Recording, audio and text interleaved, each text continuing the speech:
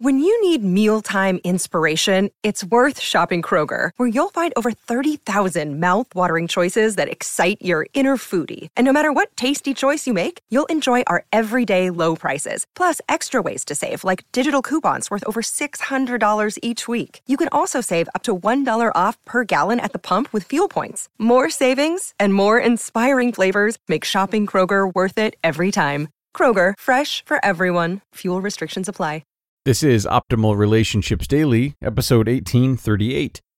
Suffering and Other Qualities Parents Share with Young Adults, by Dr. Jack Stoltzfus of ParentsLettingGo.com. Hello, everybody, and welcome back to ORD with me, your host and narrator, Greg Audino. I'm here with you each and every day to read from some great relationship-building blogs that are written by therapists and coaches and the like. And today we will hear from parenting expert Dr. Jack Stoltzfus, who always has a great perspective, and today's work is no exception as he reminds parents of the very real struggles that they likely share with their young adult children. So let's get into this article now and optimize your life. Suffering and Other Qualities Parents Share with Young Adults, by Dr. Jack Stoltzfus of ParentsLettingGo.com. Here's a plug for one of my favorite authors and reads of late. Kate Bowler is a New York Times best-selling author of the book called No Cure for Being Human. She doesn't write about parents of adult children, but her messages of honesty, transparency, and vulnerability greatly apply to our connection with our adult children. She recounts her battle with stage 4 cancer, and some of her questions and doubts about faith during her treatment ordeal. If you have battled or are battling cancer or some similar disease, this is a must-read. If you want to learn more about being human and real with yourself and your kids, read this book. Bad things happen to good people. Illnesses, accidents, losses, and parenting challenges. As parents of young adults, we learn we can no longer control their behavior and often wonder why one child seems to have such a hard time launching, while many other young adults seem to sail smoothly through this stage. Kate says the following, quote, "Some pain is for no reason at all. It became clearer than ever that life is not a series of choices. So often, the experiences that define us are ones we didn't pick. Cancer, betrayal, miscarriage, jobs, loss, mental illness, COVID." End quote. And I would add failure to launch. Suffering is a common denominator in life. Many parents and young adults experience a level of suffering when both parties feel stuck. Parents are anxious, frustrated, fearful, and helpless to know how to move their son or daughter toward adulthood. Parents see their young adults ensconced in their rooms for hours, playing video games, smoking, and avoiding contact with other family members and friends. You hearken back to easier parenting times when you put them on a bicycle, gave them a push, and they started to pedal forward. Now they seem unwilling to get on the bike to adulthood, and no amount of pushing or encouragement makes a difference. You feel stymied. They're stuck, but suffering as well, whether they want to admit it or not. Several young men I have seen describe themselves as losers. They avoid family gatherings because they don't want to answer the inevitable questions about their status. "What are you doing these days, Johnny?" Unfortunately, research on young adults suggests that they avoid their friends because they don't want to indicate that they're still living at home. In 1990, according to Richard Reeves, author of Boys and Men, 45% of young men would reach out to a friend if they had a problem. Today, that figure is 22%. Young adults stalled in their development have fewer friends and are less willing to reach out to those they have if a problem exists. An opportunity to connect. There is a particular shame that both parents and young adults feel because of this lag in development. But the point is that there is an opportunity to connect with your young adult out of the level of suffering that both experience. It's not about bad parenting or lazy or entitled young adults, but a more challenging time to move toward emancipation. Parents and these young people need empathy and compassion. We need to know that as parents, we hurt because they hurt, but we will be there for them no matter what.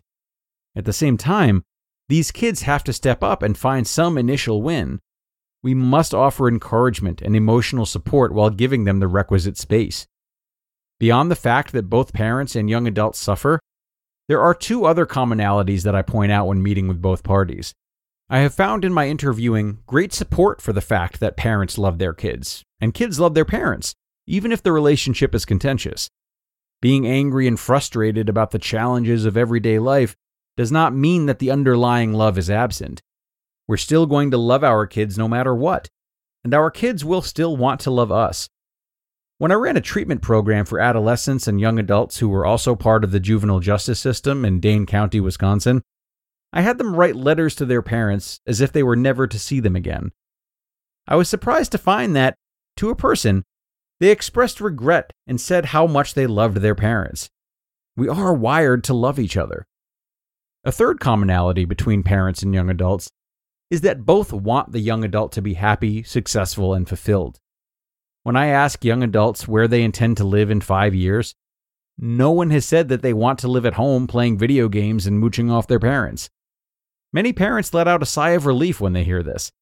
These kids' 5-year work or career plans can be fuzzy, and the path to that career is sketchy. As we say, the devil is in the details.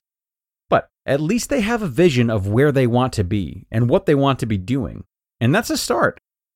As a parent, you may not be thrilled with their career choice, like desiring to be a tattoo artist, but it is their plan, and it can be a beginning step to self-sufficiency. And by the way, young adults change jobs every 2 years in their 20s, so don't assume an aspiration today will be the reality tomorrow. Celebrate a direction and any movement they make forward, and practice patience. In conclusion, we can connect more deeply and intimately with our young adults because this is what both parties want, and it's essential to the launch process. We do this by sharing with them the challenges of this period and the fears and worries we have, and inviting them to do the same. We reassure them that no matter what, we love them, and we will be their cheerleader in their efforts towards self-sufficiency and independence. Finally, we share their desire for a happy, successful, and independent life, and commit to partnering with them on their vision and journey. You just listened to the post titled, Suffering and Other Qualities Parents Share with Young Adults by Dr. Jack Stoltzfus of ParentsLettingGo.com. And another dandy from Dr. Jack, how helpful it is to step back from our troubled relationships with our kids, or anyone really, and reset by reminding ourselves that we do share some or all of the same objectives. But, just have different ways of going about them, maybe different ideas of how to pace ourselves in pursuit of meeting them, etc. I think this is such an incredible tool, like I said, in any relationships that have gone awry. And one other thing I'd like to bring up about this article, something that jumped out a bit at me, is this excerpt. Young adults stalled in their development have fewer friends and are less willing to reach out to those that they have if a problem exists. So this is a really good thought proposed by Dr. Jack. Yet I find myself wondering if the reverse might be true as well. Perhaps children who are not raised being encouraged to reach out for help, because of that tendency, have fewer friends and stall in their development. To me, it feels really important for parents to consider this equation from both sides. It could very well be a cycle that is avoidable if children are taught that it's safe to reach out for help from a young age. So, with that, parents, it is time to wrap things up for today.